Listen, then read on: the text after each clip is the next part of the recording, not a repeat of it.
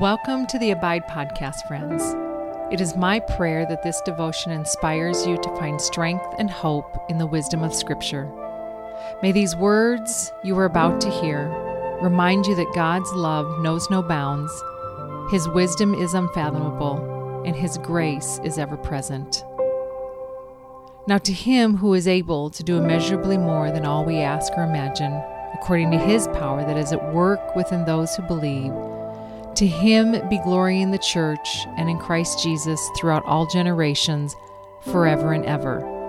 Ephesians 3, verses 20 and 21.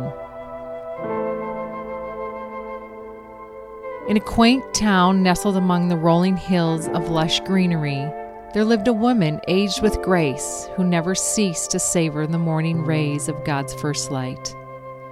Over the decades, she would sit in her leather-worn chair with a blanket woven in many colors draped across her lap. Her fragile hands, tattered and crooked, worn from years of hard labor, sit gracefully laced together upon the well-worn pages of her Bible. Here in the silence, as first light begins to break through the morning sky, peaceful and still, she would begin to pray. My Father, who lives and reigns above, your name is holy and worthy of my praise. To you only do I lift my eyes, for there my help and strength are found. Forgive me for the waywardness of my heart, as I have sinned against you and sought my own path. O Abba, as I begin my day, set my attention and affections on you. Sustain me and unleash me to do immeasurably more than all I could ever ask or imagine, according to your power that is at work within me. Amen. We live in a time where we are entertained and wowed by superheroes, superstars, supermodels, and Super Bowls. There's something magnetizing about the word super, as if it holds within it a worth that is superior and deserving of our attention, or perhaps worse, our worship. But what about the word blessed? Does it grab you the same way? Does it contain the same attractive qualities that stir your affections or captivate your worship? Listen to these statements. Blessed are you when you are at the end of your rope. Blessed are you when you feel you have lost what is most dear to you. Blessed are you when you are content with just who you are, no more or no less. Blessed are you when you have worked up a good appetite for God. Blessed are you when you care. Blessed are you when you get your inside world, your mind and your heart put right. Blessed are you when you can show people how to cooperate instead of compare or fight.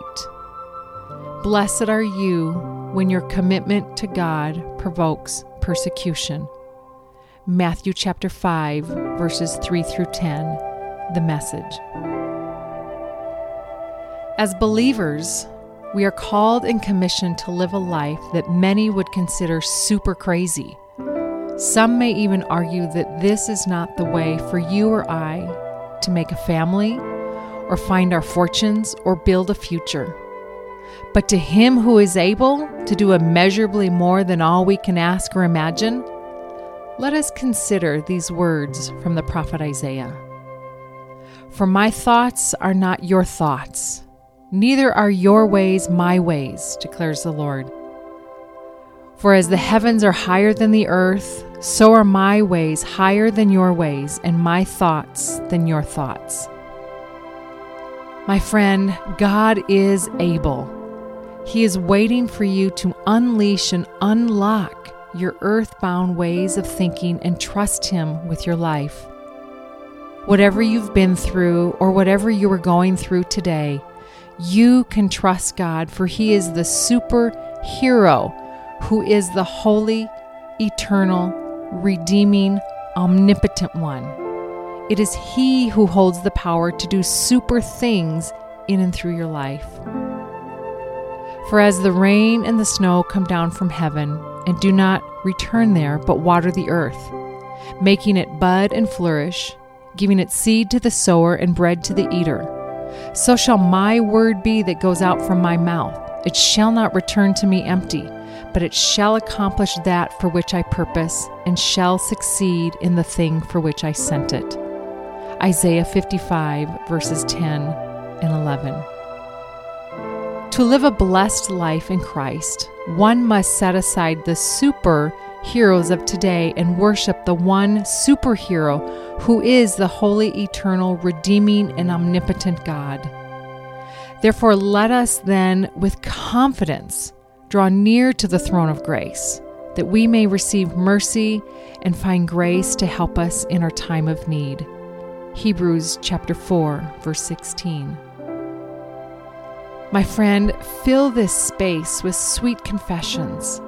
Acknowledge the waywardness of your heart and how you've sought after your own desires.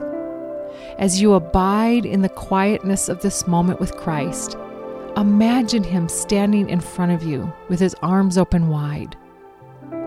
What do you do? What is His response to you? In closing, pray this prayer with me. My Father, who lives and reigns above, your name is holy and worthy of my praise. To you only do I lift my eyes, for there my help and strength are found. Forgive me for the waywardness of my heart, as I have sinned against you and sought my own path. O Abba, as I begin my day, set my attention and affections on you.